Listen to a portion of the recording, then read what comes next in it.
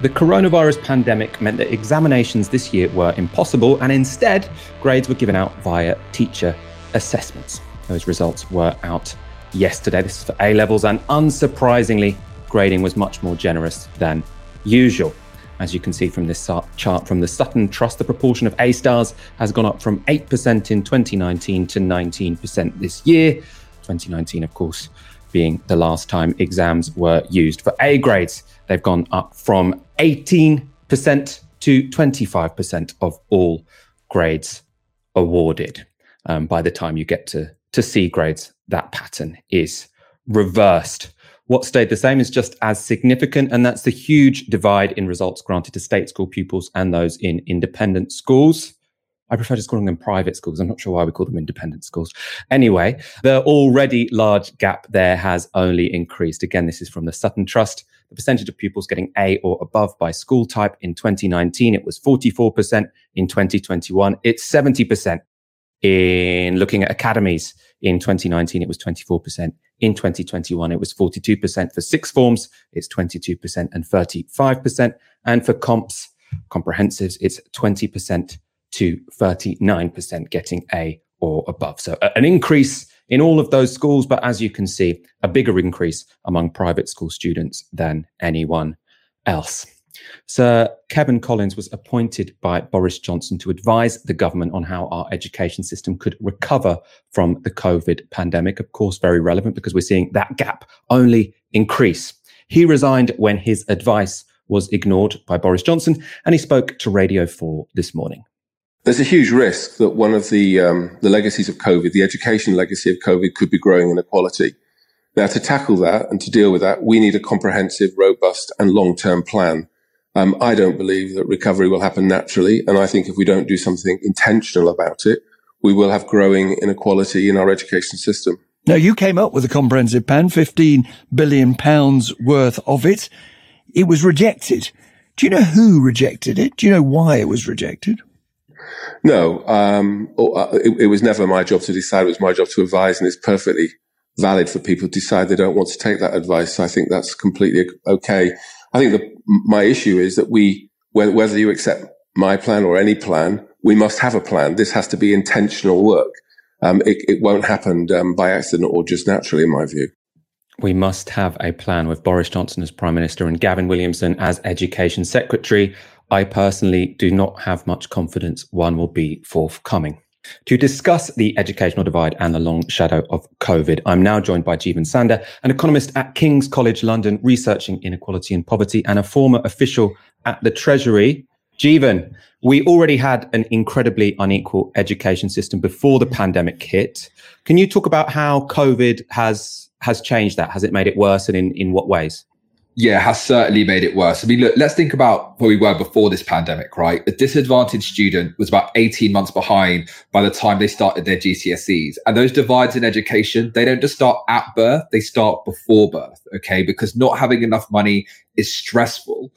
Women on low income are twice as likely to miscarry. Their children are much more likely to have low birth weight. That means by the time they start school, they're already 4 months behind their children are. They've heard 4 million fewer words. So children from disadvantaged backgrounds are already doing worse. And then COVID hit. And as with the labour market impact, the same thing happened in schools as well. Those on high incomes, relatively well shielded. Those on low incomes really suffered. 1 in 5 on free school meals didn't have access to a computer at the start of this pandemic. 1 in 3 on the pupil premium didn't have a quiet place to study. We saw hunger rise as well, and hungry kids, they really don't learn very well. So we would have expected in any case for this to hit low income kids harder. And then we had this system of A-level grades, teacher assessed grades that hit those kids even worse. Now, I want to be clear, like, I'm an academic and I'm part of a program that teaches disadvantaged children in schools. I did it before this pandemic. I did it beforehand, and teachers and kids did a heroic job. I can't commend them enough. But then they had this system of A-level grades where each school had to try and cobble together some system to try and grade their children. And the truth is, for national qualifications, you need national standards. Instead, teachers had to do their best. And what happened? Well, of course, own research said that disadvantaged kids were most likely to lose out, most likely to suffer from unconscious biases, most likely not to be in school because COVID hit them harder. And we saw that in the grade results as well. You showed there earlier that I think 70% of A stars and A's private schools. But we also have to think about is the fact they got a much higher increase, 12% increase in A stars at private school compared to 4% at comprehensives. Now, I don't think kids in private school did that much better than this year. I think they got luckier because of the system they were kind of left with. There's also another divide between those in the middle and at the bottom as well. Those on free school meals fall further behind those who weren't on free school meals. So we've seen this divide open up at each point, the top putting further away from the middle and the bottom falling further away from anyone else. And the final thing to say about this is that this year might have been difficult, but next year, because universities are so oversubscribed, will be the hardest year for kids to get into Russell Group universities. And who is going to suffer? Undoubtedly those disadvantaged and low-income children.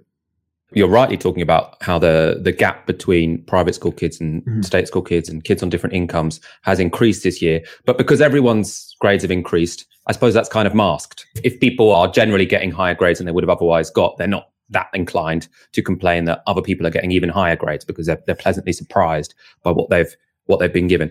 Is that now going to leak out of the system, and we're going to end up with way more disappointed working class kids than we have over the last decade? Or what happens next? So without a doubt, next year is going to be the really big one. I mean, this year as well, let's be clear, universities gave out less offers because of the exam fiasco last year as well. We'll have to see exactly what happens inside the numbers, but I am expecting that actually disadvantaged kids still would have lost out this year, but next year it's going to be absolutely awful. I mean, I'm hearing about courses that are oversubscribed by over 100%. There's just no way to kind of make up that shortfall. There aren't enough resources. There aren't enough teaching staff either. In future years, we're going to see this really, really hit very badly. I mean, this year has been bad, but it will be worse in future years. The other thing that will, of course, happen in future years is about those students who didn't sit their A levels, but are further down kind of in the educational system, and their learning is going to suffer. And as has been covered beforehand, there is just not a system in place to ensure they can make up that lost learning. We heard there Kevin Collins say there needs to be a plan. It's not my role to decide what the plan is, but there needs to be a plan. I haven't seen one yet. Have you seen any inkling of investment or plans to help kids recover after spending almost a year out of school? And if not, what should it look like? So the plan that the government released is worth 1.5 billion. And as Kevin Collins covered, the one they wanted was 15 billion. Now that 15 billion plan would have had things like longer school days, summer schooling, one-to-one tutoring, and a whole range of educational investments as well, including emotional support as well. For anyone who wants to see the details, I would recommend the Educational Policy Institute report. It's incredibly comprehensive. Instead, we got 1.5 billion pounds for a year lost schooling. Now to put that number into context, Eat Out to Help Out, 1 month of us having freer or rather cheaper meals almost cost $1 billion. So we're spending much, much less than we did, or rather proportionally less than we did on ensuring we had free school meals, and also completely unequal to the task at hand. I mean, the benefits of spending that 15 billion, at least 60 billion pounds. So if you're looking at this in pounds and pence, it's definitely a good investment. In likelihood, like to be much, much higher. And as an economist, like investing in children and schooling, it's harder to think of investment that has a high return. And it's absolutely baffling the decision was made. And I would struggle to think of what the rationale was behind that. Let's talk about the broader divides in education, which I suppose pre-existed COVID. And before you listed, I suppose, some of the arguments as to why that inequality exists, overworked parents, low income kids, even before they enter school, are underperforming their richer peers. To what extent is this about inequalities outside the school and inequalities inside the school? We often focus on private schools and state schools, but is that actually, are we then not seeing the wood for the trees? Is it the fact that actually it is the inequalities outside of school that matter more? Yes, we know that parents and schools make a huge difference in kind of primary school, and as well as kind of your peers make a big difference in times of where you are in secondary school. And on both levels, kind of this government has failed, and it's particularly around early years education. Okay, we know early years education has a huge impact on your later learning, and we know we have a system here that just isn't up to task. Okay, so I think around childcare providers are about underpaid by about a third. There just isn't enough funding in the system. So by the time you get to school, you're already falling further behind. Spending per pupil is now 10% lower than it was in 2010 as well. And as you rightly pointed out, outside of school, 4,500 fewer youth workers, hundreds of fewer youth centres as well. This is a whole system, right? Like, it is not just about education, but a huge part of it is are teachers well resourced enough? You need that as well to begin with, but you need both sides of it. You need to have a good kind of home environment, a good community, and a good learning environment to raise a child. Okay, it doesn't just take a village, it also takes a school and your parents as well. So you need all three of those things to really kind of match up together to give kids the best start in life. Is it the case that however much we invest in state schools, private schools will just invest that little bit more, and so they'll always have grades which are much better than at state schools, and you'll always just have this baked in inequality in the education system? Do you think there is any way of closing that gap without just abolishing private schools? I think actually, like, private schools spend about £15,000 a student, and in the estate system is about £6,000. So my view is, actually, our state school should be so good that no one wants to send their kid to Eton, right? That we should get it that much. And also, by the way, tax private schools on VAT at the moment. Of course, they still have VAT relief. And so I think that actually we should see if we can get there, right? If private schools keep pushing it further and further up, fine. But at the very least, you need to start closing that gap, and you need to make our state schools to be best. I mean, our schools should be absolute paragons of learning. If tomorrow is supposed to be the knowledge economy, where what we do, or rather what we know, matters the most, then we should be preparing our kids for that. That's such a high investment return. I don't think that like abolishing private schools is also going to get rid of that issue. Like if you were to abolish private schools, I mean, middle class parents are still going to invest in private tutoring. They're still going to do everything they can do to ensure their kids can get ahead. Now, every parent wants their kid to get ahead, but therefore every child should have the opportunity to get ahead. And that's where I see being the real issue. Like, let's at least increase investment to get to our state schools are absolutely brilliant. I'm basically very reticent about banning anything in one respect. And like, if you want to spend money on your kid's education, that seems to be like a choice that people should be able to make. But at the end of the day, I think every kid should have the best education possible and not have to worry about that. Jeevan Sander, thank you so much for speaking to us this evening. We are going to stay on the subject of education. Obviously, we've been talking about some of the longer term issues with the education system in Britain. One of the short term issues has been that we have for the past 2 years had an education secretary who is completely, and I have to emphasize this, completely incompetent, absolutely appalling at his job. Everyone, it seems, from every political persuasion admits that Gavin Williamson is not up to the job. He couldn't get laptops to kids 9 months into the pandemic. Now, because it is universally accepted he's not particularly good at his job, there are suggestions that he is about to be replaced, and the Times are suggesting that will be by Kemi Badenoch. The Times has been told this by multiple sources, apparently, and they report that Douglas Smith, a Conservative fixer for 3 decades who has been brought into Johnson's number 10 team, is said to be pushing for Badenoch, who's 41, to have the role in the reshuffle. Smith, who is married to Munira Mirza, the Prime Minister's Downing Street policy director, is said to be a key influence at number 10 in forming the government's stance on woke issues such as race, trans rights and attacks on historic statues. Badenoch is said to have impressed Smith and others in the party's hierarchy. Now, for me, this really, really shows where Tory priorities lie. Yes, they should sack Gavin Williamson. They should have sacked Gavin Williamson a year ago. But now it seems that the principal criteria for who to replace him with isn't who can best manage this, formidable task, which is organising catch-up learning for a lot of kids who've been out of school for a year. It is putting someone in that role who they think has been successful at fighting culture wars, someone who they back on woke issues, who they think has been good at standing up and saying, no, we shouldn't attack statues and we shouldn't teach critical race theory in schools. Now, whatever you think about critical race theory in schools, I mean, they don't teach critical race theory in schools. This is just a complete scare story anyway. But even if you believe that, the idea that this is a priority for our education system right here and right now, I think it tells you everything you need to know about Boris Johnson and his government.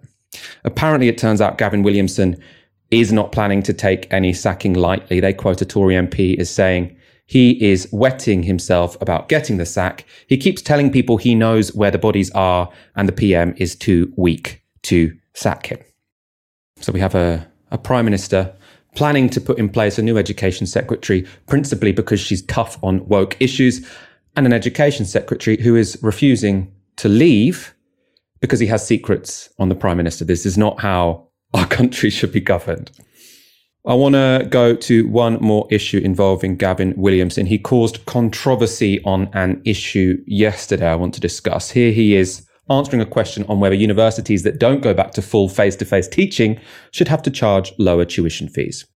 Well, I think universities have got to sort of stand up their offer to their own students. I think that they have the flexibility and the ability to deliver face-to-face lectures. I'd expect them to be delivering face-to-face lectures. Well, they are autonomous institutions. I don't have control over them. No, I understand that, Minister, but my question is, do you think we they would should be expect... refunded?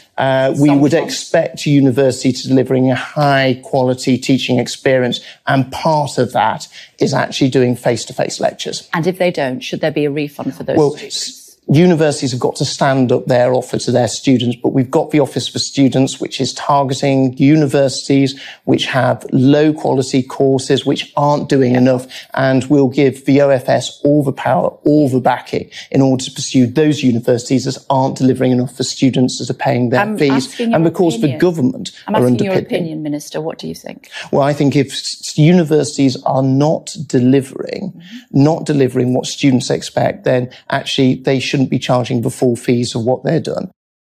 That statement there from Gavin Williamson has been pushed back against by the Russell Group of Universities and Universities UK. They said a hybrid model is still appropriate and that lecture theatres could pose a risk of COVID transmission. Apparently 20 out of 24 Russell Group universities have said next term they will be providing some undergraduate teaching online. For their part, the Office for Students who regulate universities have said hybrid learning is fine, so long as they can show, or so long as universities can show they're providing a good quality experience of higher education. Aaron, what do you make of Gavin Williamson's argument there that universities who stick with online lectures should have to cut their fees? I agree with him, Michael. First of all, his answer is sort of broadly, it's comprehensible. You know, obviously you're trying to get this sort of Paxman-esque, yes, no, do you agree or disagree? But there's something which, it's not a regulator, but it resembles one. And it can call out universities if they're not basically providing the kind of services that students would expect. So I think that's actually broadly what is happening. It's what happened last year. A lot of the remote learning was just not good enough. They were crap. They were basically crap YouTube videos. It's one thing to say we can't have, offline face-to-face learning. Totally get that. But then not to invest in actually the technical and, the sort of the engineering back end to provide people really good, effective resources, which generally speaking didn't happen, Michael. Universities pivoted towards this incredibly poorly, generally speaking. And so given that, I do agree with him. I don't think that they're getting value for money. And people like Universities UK, who, by the way, I'm blocked on Twitter by them, Michael, they wanted tuition fees to go to £9,000 because they were saying this will allow us to invest in a better product for students, and they need to be treated like consumers because that would create a more efficient marketplace, etc., etc. Live by the sword, die by the sword, Michael. I like my biblical analogies, and this is what's happened. They wanted their students to be like customers and consumers, and that's what you've got. And if that's the case, you have to understand, you have to accept fundamentally that consumers aren't going to pay the same price for an inferior product, which is what has happened.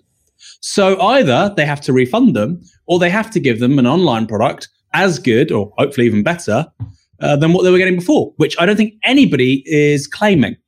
Who's claiming that these hybrid learning structures which were provided last year were as good as what they were previously offering? Nobody's saying that. Nobody's serious. So I think, of course, they should be getting refunds. Of course they should. That's how the private market works. But of course, if you're Universities UK, if you're these university managers on £200,000, £300,000, £400,000 a year, you only want the private sort of sector. You only want market, market fundamentalism when it suits you. Oh God, no! If it means I can't get a pay rise next year, or if it means I can't go on soirees and have really expensive dinners with people, and we can't build this new stand in my honor, that can't be my legacy as a member of university management. By the way, most of these people are failed academics or incredibly mediocre ones. Then no, I don't want the market. Here's the thing, Michael. The invisible hand never picks up the bill. This is what they wanted. They should accept this is where they are. Their students are now consumers, and if your consumers are pissed off, you're going to have to do something about it. They can't have the best of both worlds. Well, presumably, we can have a discussion about whether or not universities should be free, but presumably what they'd argue is, look, these people chose to pay these fees. There's still, people know that it's going to be a hybrid system next year and people are still going to university, right? So they can say that the free hand of the market means that people are willing to pay us $9,000 a year, even if some of them are complaining. For this year, I agree with you. I think people aren't going into this academic year under any illusions. Last year, Michael, there was quote... People were missold a product, is what you mean? 100%. 100%. And there was a level of certainty communicated by university management. So I'm not saying every university, but you saw multiple institutions where this happened. And they were selling a level of certainty, which was frankly, I think it was morally unacceptable. And certainly they couldn't really be sure of what they were really saying. Of course, they had to say it because they were terrified they wouldn't get sufficient numbers because, of course, they need the consumers because that's where their revenues come from. So I think they were missold a product, Michael. And I think the consequence of that are you are going to be criticized by your consumers, and I think they're right to ask for their money back. No, I think that's a good point. Or is it not the same, you know? No, I was looking at next year, but I think you're absolutely right. A lot of those university managers did give a completely misleading impression to their students. I suppose one thing I would dispute there with Gavin Williamson is I do think that, you know, in-person seminars are 100% necessary. I mean, you want to be having those conversations with your teachers and your peers. In-person lectures, for me, lectures was just loads of people sitting in the same room looking in the same direction. They could have happened on YouTube. So I'm not actually sure that the experience of going to university is particularly undermined by lectures being online. For many people, it might be improved, to be honest, because it just means you don't have to get up in time. So seminars for me have to be in person. Lectures, less so. Seems a bit arbitrary.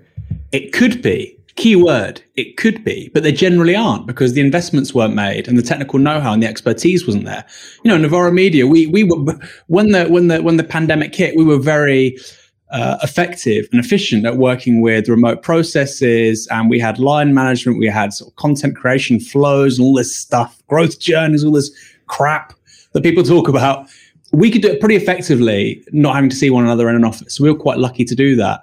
Universities weren't like that, and they didn't really make a major effort to change. And from what I have seen, Michael, the products that students generally had to engage with, I agree with you. It could be as good. It could even be better. All right. And it should have been before the pandemic, but it wasn't. And that's not just limited, by the way, to like a YouTube lecture. You know, they could think really radically and innovatively on this stuff. Some universities did, but the vast majority didn't. And I think that's why they shouldn't expect their consumers, which is what they wanted them to pay the exact same price for an inferior product when they missold it. I don't think in any other industry that would be acceptable. Interesting point. Caroline Duvier, #TiskiSour. What a slap in the face, Aaron. We worked incredibly hard to offer great online courses to our students. So you're saying me as a lecturer, I'm not worth it, even when I'm immunocompromised and don't want to die going to campus. Aaron, I feel like you should respond to that one.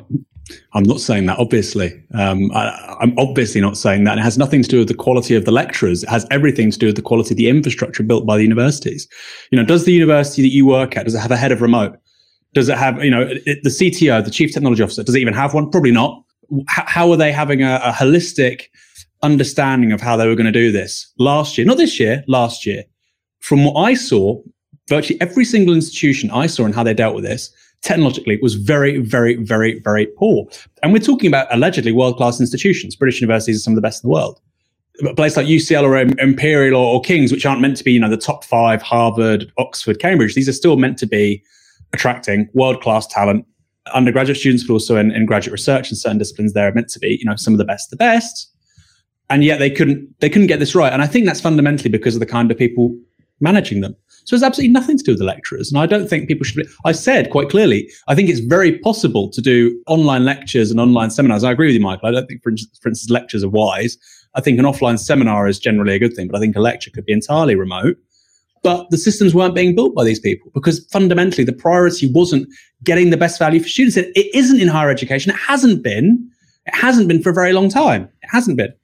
You know, the ability to produce stuff like this is going down every year. It's getting cheaper and cheaper to do. And yet kids are paying more and more for less and less. And they've been doing that for a very long time, probably 20 years. That's not a criticism of the academics. It's a criticism of university managements not utilizing these technologies properly. I think that distinction is quite important, actually, because it can be the case that students are saying the service we're provided this year after it's gone remote has declined, and academics, which many are saying, is it's even harder delivering these lectures remote because we have to do more preparation. It's harder to make it engaging, et cetera, et cetera. It can be the case that the academics are working harder. The students are getting, think they're getting a worse service, and both are absolutely correct, because the problem is that it's the medium that is the problem as opposed to the effort that either party are putting. Well, what we were saying, Michael, I'll be quick because, you know, I know you want to move on, but we were saying at the beginning of the academic year, it probably was wise just not to do it, right? Or to suspend things by several months to get those systems in place, but also not to, again, missell to young people, oh, go to university in September, everything's fine.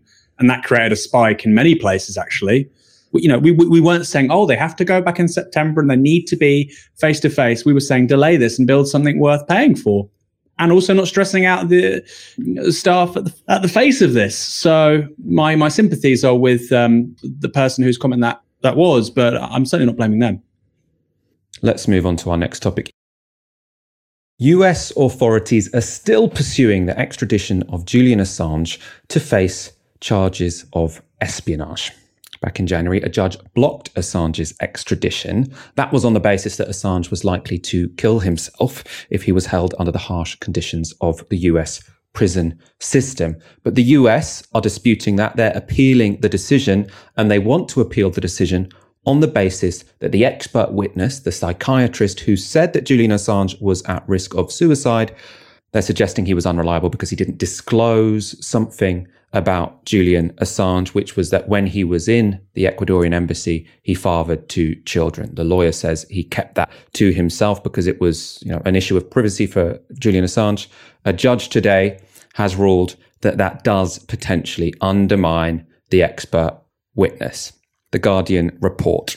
Delivering the latest decision, Lord Justice Holroyd said it was very unusual for an appeal court to have to consider evidence from an expert that had been accepted by a lower court, but also found to have been misleading, even if the expert's actions had been deemed an understandable human response designed to protect the privacy of Assange's partner and children. All of this means, and this is what I find quite depressing, that this October we're going to have another court case which is based on quite how suicidal is Julian Assange. I think the fact that this is the basis of the court case, I'm obviously not blaming the lawyers here. The lawyers have to use whatever means they possibly can to stop a whistleblower being tried for espionage. So, all credit to the lawyers. But the fact that our legal system means that instead of discussing freedom of speech and discussing the fact that we are extraditing someone who's done journalism for espionage, they're discussing whether or not, quite how suicidal he is. I find that incredibly depressing. Let's go to the lawyer for the US because she makes it quite clear, I suppose, how grim this all is. So Claire Dobbin is her name. She said, he has not made the sort of serious attempt on his life or have the history of serious self-harm seen in other cases. It really requires a mental illness of a type that the ability to resist suicide has been lost. Part of the appeal will be that Mr. Assange did not have a mental illness that came close to being of that nature and that degree. Dobbin also argued that Assange proved he was able to withstand dire conditions by remaining trapped in the Ecuadorian embassy for 7 years. I don't feel like I'm in a position to adjudicate as to whether the judge has made a reasonable decision here. I don't have the experience in jurisprudence to know whether or not an expert witness withholding a piece of information because they wanted to maintain the privacy of their client is valid or not. I don't know. What I find grim, though, is that when we should have an issue which is based on freedom of speech, which is based on the right to protect whistleblowers, instead we are saying, oh, the guy should go to America unless there is zero chance that he won't kill himself. We have to be absolutely sure that he will kill himself, otherwise he gets extradited. It seems just completely bizarre to me. Aaron, what do you make of it? How do you test this hypothesis? We don't think he'll kill himself, and then if he kills himself in a US prison, oh, sorry, we were wrong. You have an independent assessment by a professional who's familiar with these things, which is precisely what happened. So you're obviously right. The nuances of the case are above our pay grade.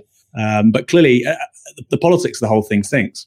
There is an issue in talking about suicide. And of course, we've had multiple high-profile suicides in the US prison system in recent years. Most recently, of course, Jeffrey Epstein. So the idea that, well, the last time we had a very high-profile inmate, they allegedly killed themselves. Why would Mr. Assange be any different? Specifically, if they're, of a politically sensitive nature, I think is a good one. The suicide rate in American prisons and jails is very high. It's very, very high.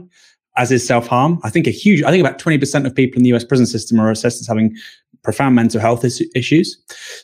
Obviously, he's been through a great deal of mental stress. You don't have to like the guy. You might think he's done wrong. You might think he should be incarcerated. But I don't think anybody would dispute the fact he's in clear emotional mental distress. That's visible just from his appearance. He's obviously been through a very unique thing.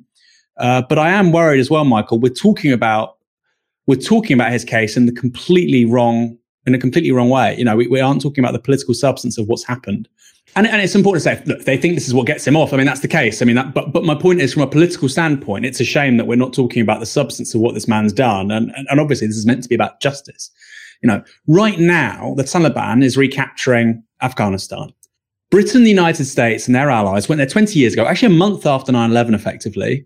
And we've been there for 20 years. Britain only spent about 35 billion, which is obviously an immense amount of money. It's about £2,000 per family, per household.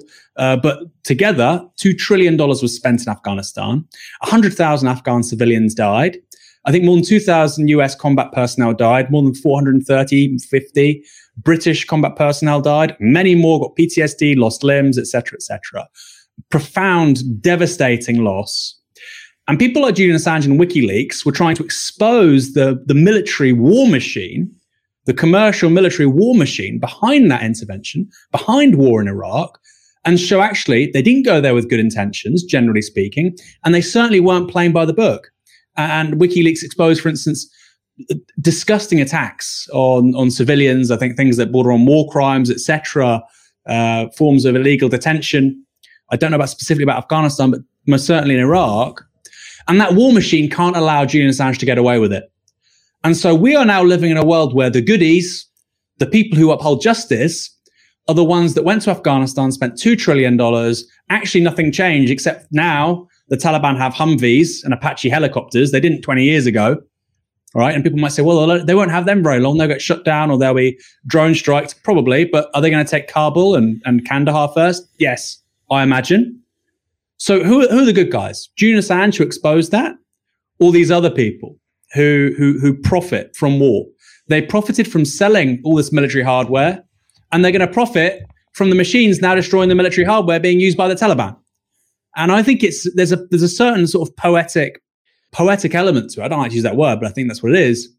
These events right now in Afghanistan are ongoing. The government of Afghanistan is collapsing in the face of the Islamic Emirate of Afghanistan, the Taliban, while Julian Assange is potentially being extradited back to the United States. And this is the argument we're having. Oh, well, we don't think he's going to kill himself. What a toxic civilization we are living in, Michael. Utterly barbaric and toxic. And I don't think you need to be on the left to say, you know what, in 50, 60, 70 years' time, people will look at that as a what the fuck moment.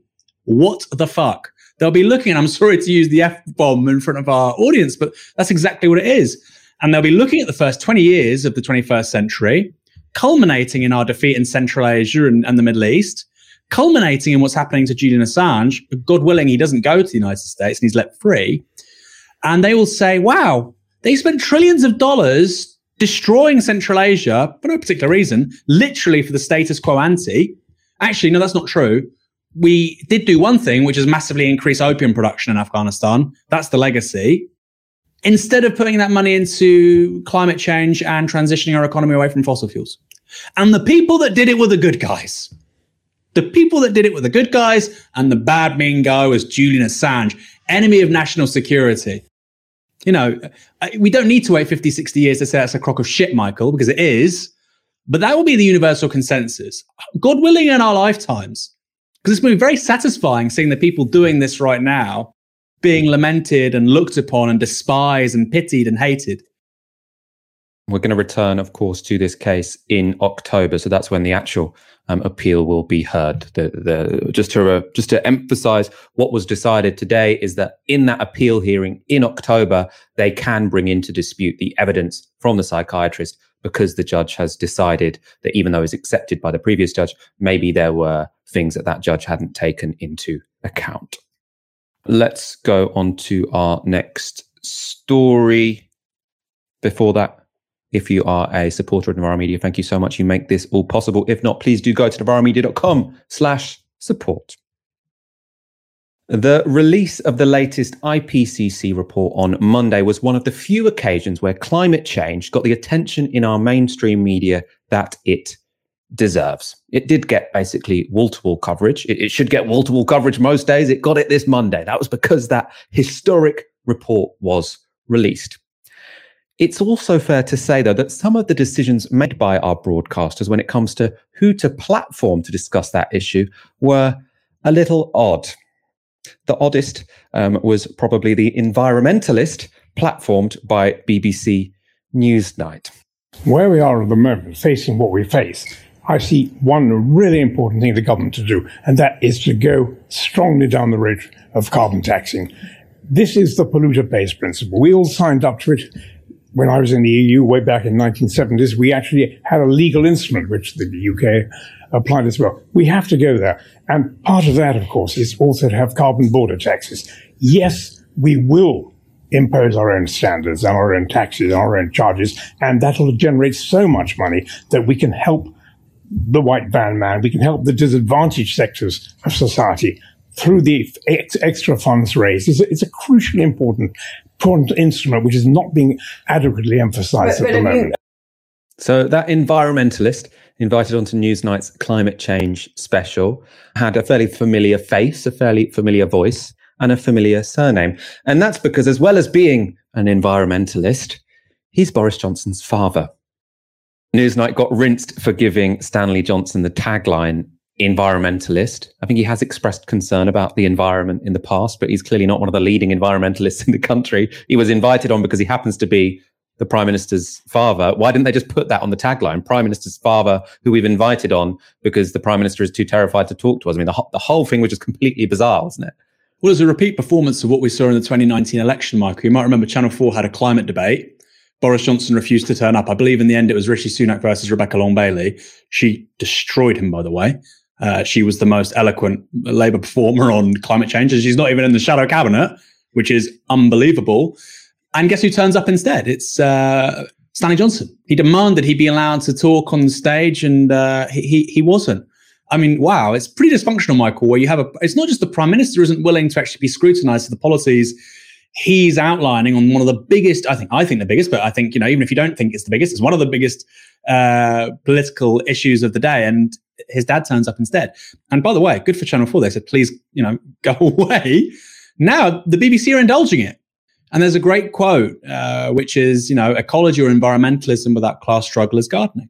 And that to me just sums up somebody like Stanley Johnson. It's true that he's had he's been involved in, I think the best word is conservation for decades, the World Wildlife Fund and the RSPB and all this stuff. So yes, he has an interest in conservation. He has an interest in nature. But I think, it's time, Michael, given the wildfires that we're seeing at the moment, it's probably time we had a more informed conversation than Boris Johnson's dad. We're seeing the worst fires in Greece, Italy, Turkey in decades. Yesterday in Algeria, 65 people died. We're seeing the biggest wildfire in the history of California. All of that combined is still smaller than the amount of wildfire, the amount of surface area covered by wildfires right now in Siberia. We're seeing something truly extraordinary. And the BBC, the public service broadcaster of one of the world's most powerful, wealthy countries, is getting the Prime Minister's sort of bumbling dad on, which is terrifying, frankly. And the thing he said, by the way, it was also what he said was completely nonsensical about, we'll have a carbon tax and that will help the white van man. The one argument against the carbon tax, I would favor a carbon tax, but I would actually have it as my number 2 below creation of a carbon coin or quantitative easing to pay for decarbonisation. You have to have that first. Because the worry with a carbon tax is the primary way of addressing this, Michael, is of course it's a regressive tax. And like with a tax on smoking or alcohol, it can be very effective, of course, at changing behavior, but it's not equitable.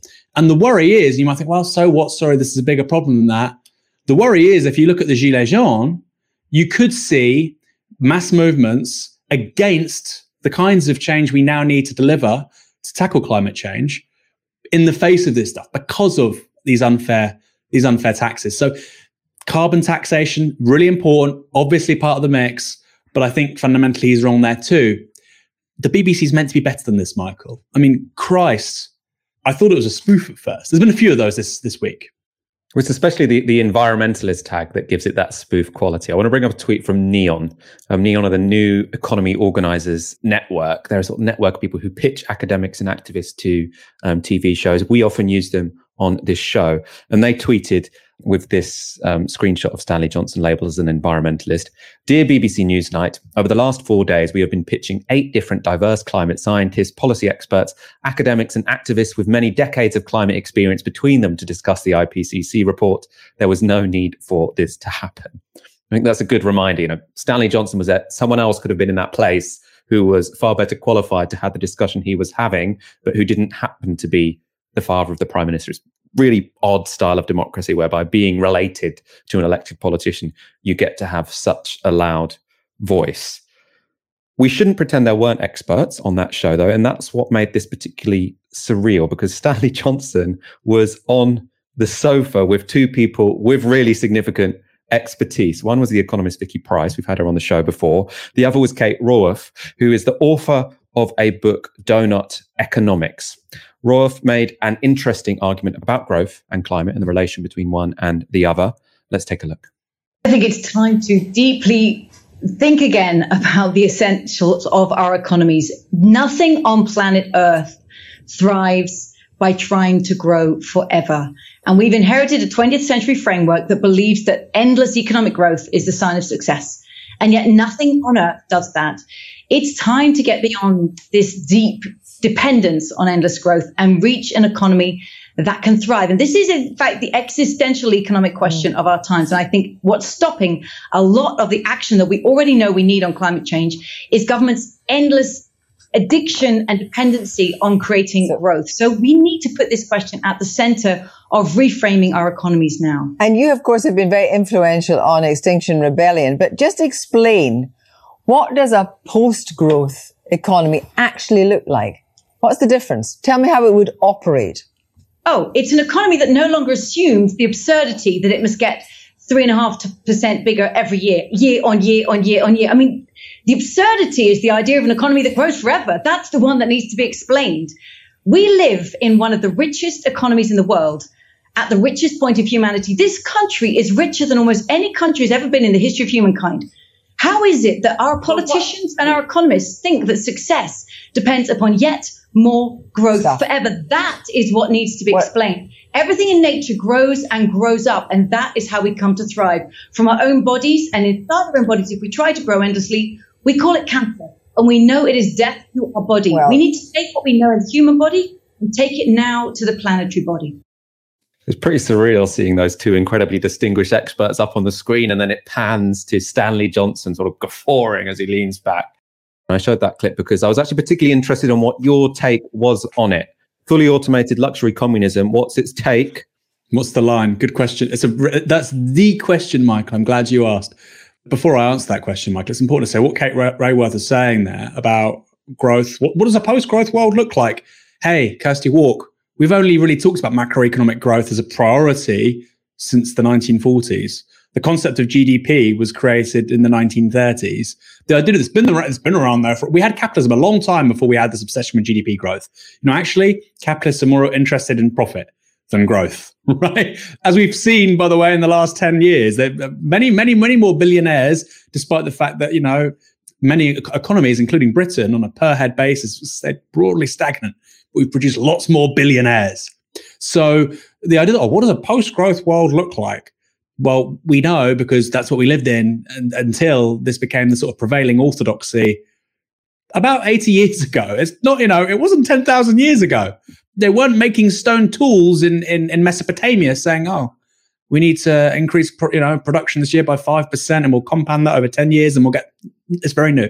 In terms of where fully automated luxury communism is on this, Michael, we obviously need to move beyond GDP. GDP is a very, very, very important. This is so hackneyed. You say it so many times, you think everybody knows this. And of course, our viewers know this. And I think instinctively, most people know this. But I'll give you a classic example of GDP growth. Great quote, by the way, from Robert Kennedy on this. No radical, really. He was trying to get the Democratic nomination for US president, the brother of John F. Kennedy. He talks about how GDP measures everything but that which makes life worth living. And I'll give you an example. If you have 10 houses all next to one another on a street, and each of those houses has a kid, right? There's two parents and one child, and they all look after their own children. The father and the mother, or the mother and the mother, both parents raise the child equally, okay? There's no cash transactions going on there, right, Michael? There's no money changing hands. There's no growth. Now, if each house knocks on the door next door and says, I want you to look after my child and I'll pay you £10 an hour to do it, and they all do that, we're in the exact same situation where each house is looking after a child, it's just not their own one, and they're being paid to do so. Now, in the world of GDP, that is fantastic for the economy because you've just added a huge amount of demand into the economy. And you've just expanded all the economic transactions in existence. Because what is GDP? GDP measures all the economic transactions in a particular territory, in a particular year, in a given year. That tends to be what it means. So the GDP of Britain for 2021 is around, I don't know, $2 trillion US, something like that. And that's comprised of all these transactions between individuals, between firms, etc. So that should make it quite clear that actually, in and of itself, this isn't a good thing. For instance, we could legalize drugs. You might not think, I don't think drugs are a problem, but you might not like drugs. We could legalize drugs. They would be part of GDP. And overnight, which is what would happen, you'd have probably quite a big increase in GDP stats because all this stuff previously in the black market, heroin, cocaine, cannabis, is legalized. And now these are regular economic transactions. GDP would go up. It's questionable if that would actually be good for society. So GDP is not a measure of how successful or prosperous a society is. Clearly, it needs to be part of some broader indicator, which has multiple aspects: literacy, life expectancy, I think self-reported happiness, I think carbon emissions, time off, leisure time. So you want some sort of aggregated metric by which to judge society. I think clearly we want to judge success, right? As Peter Drucker said, you can't manage what you don't measure. I think clearly, as a socialist, you want to measure things, but I don't think GDP is a particularly good measure. And that's not just me saying it, by the way. Simon Kuznets, the person who invented the measure in the 1930s, never intended GDP to be treated like it is. Never, ever, ever. He said, this is completely at odds with what I've done. Not his own words, but he effectively had created, he was Dr. Frankenstein, he'd created a monster. So yeah, there's a place for measuring economic transactions, but if it's just GDP and not happiness, not CO2 emissions, you have big problems, and that's where we are. We've got big problems. We're not even measuring the things we should be measuring, which is why, Michael, right now we've got Sicily, 49 degrees C. We've got a place in Syria, 49 degrees C, because we don't have an economic system which says, well, what are we prioritizing here? Right now, it's just economic value expanding, expanding, expanding. And we're destroying the planet in the meantime, and ourselves, it should be said. We have got one more story to get through, so we will keep this quick. But I do just want to ask, Aaron, it seems to me there are two issues here, right? So one is GDP a good accounting mechanism for whether or not we're moving in the right direction? The other is, do we want consumption to keep increasing? And I suppose why I'm agnostic about the degrowth question is that I do want consumption on a global level to keep increasing. And I feel like that's kind of the fully automated luxury communism argument, is that, yes, let's have consumption keep increasing. So that's, I mean, my consumption probably doesn't need to increase very much at all. But on a global level, I think there are lots of people whose consumptions could do with, getting to the level that mine is as a happy middle class guy living in the West, right? So I don't think I am for degrowth. Is that, am I misunderstanding something here? I get the point, Michael. I think going back to GDP, if you look at, for instance, healthcare in the UK, I think we have indisputably a better healthcare system than the US. We spend, it used to be 8% of GDP, now it's about 10%. In the US, they spend twice as much. They spend about 20% as a percentage of health, as a percentage of GDP goes on healthcare. Yet millions of people aren't covered. They have far more women die in childbirth. They have lower life expectancy. On most important measures, the United States is not as good as the UK on healthcare. By the way, Cuba has a longer life expectancy. So if you were to say to a developing country, oh, well, more consumption, higher GDP means you can have a healthcare system like the US rather than the UK, it's not a great measure. Do we need, and this is where Marxism is very useful, sorry to bore our viewers, this is where you need to make a big distinction between use values and exchange values. An exchange value is something produced for profit. A use value is produced because somebody needs it. Yeah, of course, in the global south and actually in the global north, we need more housing, we need more schools, we need more medical care, we need more elderly care, we need all that infrastructure. But the idea that that's going to be measured through GDP, I think, is incorrect, Michael. And so in terms of GDP, I think the framing fundamentally of growth versus degrowth, I don't think is very helpful. If we decarbonize the planet's energy systems in the next 20 years, you would see an immense amount of economic growth, huge. All these contractors, all these, resources being used, all the labor being employed. Of course, you wouldn't do it because of that, but it would happen. It would definitely be an externality of it, because you'd basically see something like the New Deal done on a planetary level times 10. So I think that kind of binary, growth versus degrowth, doesn't really work. I think we need to focus on our carbon emissions.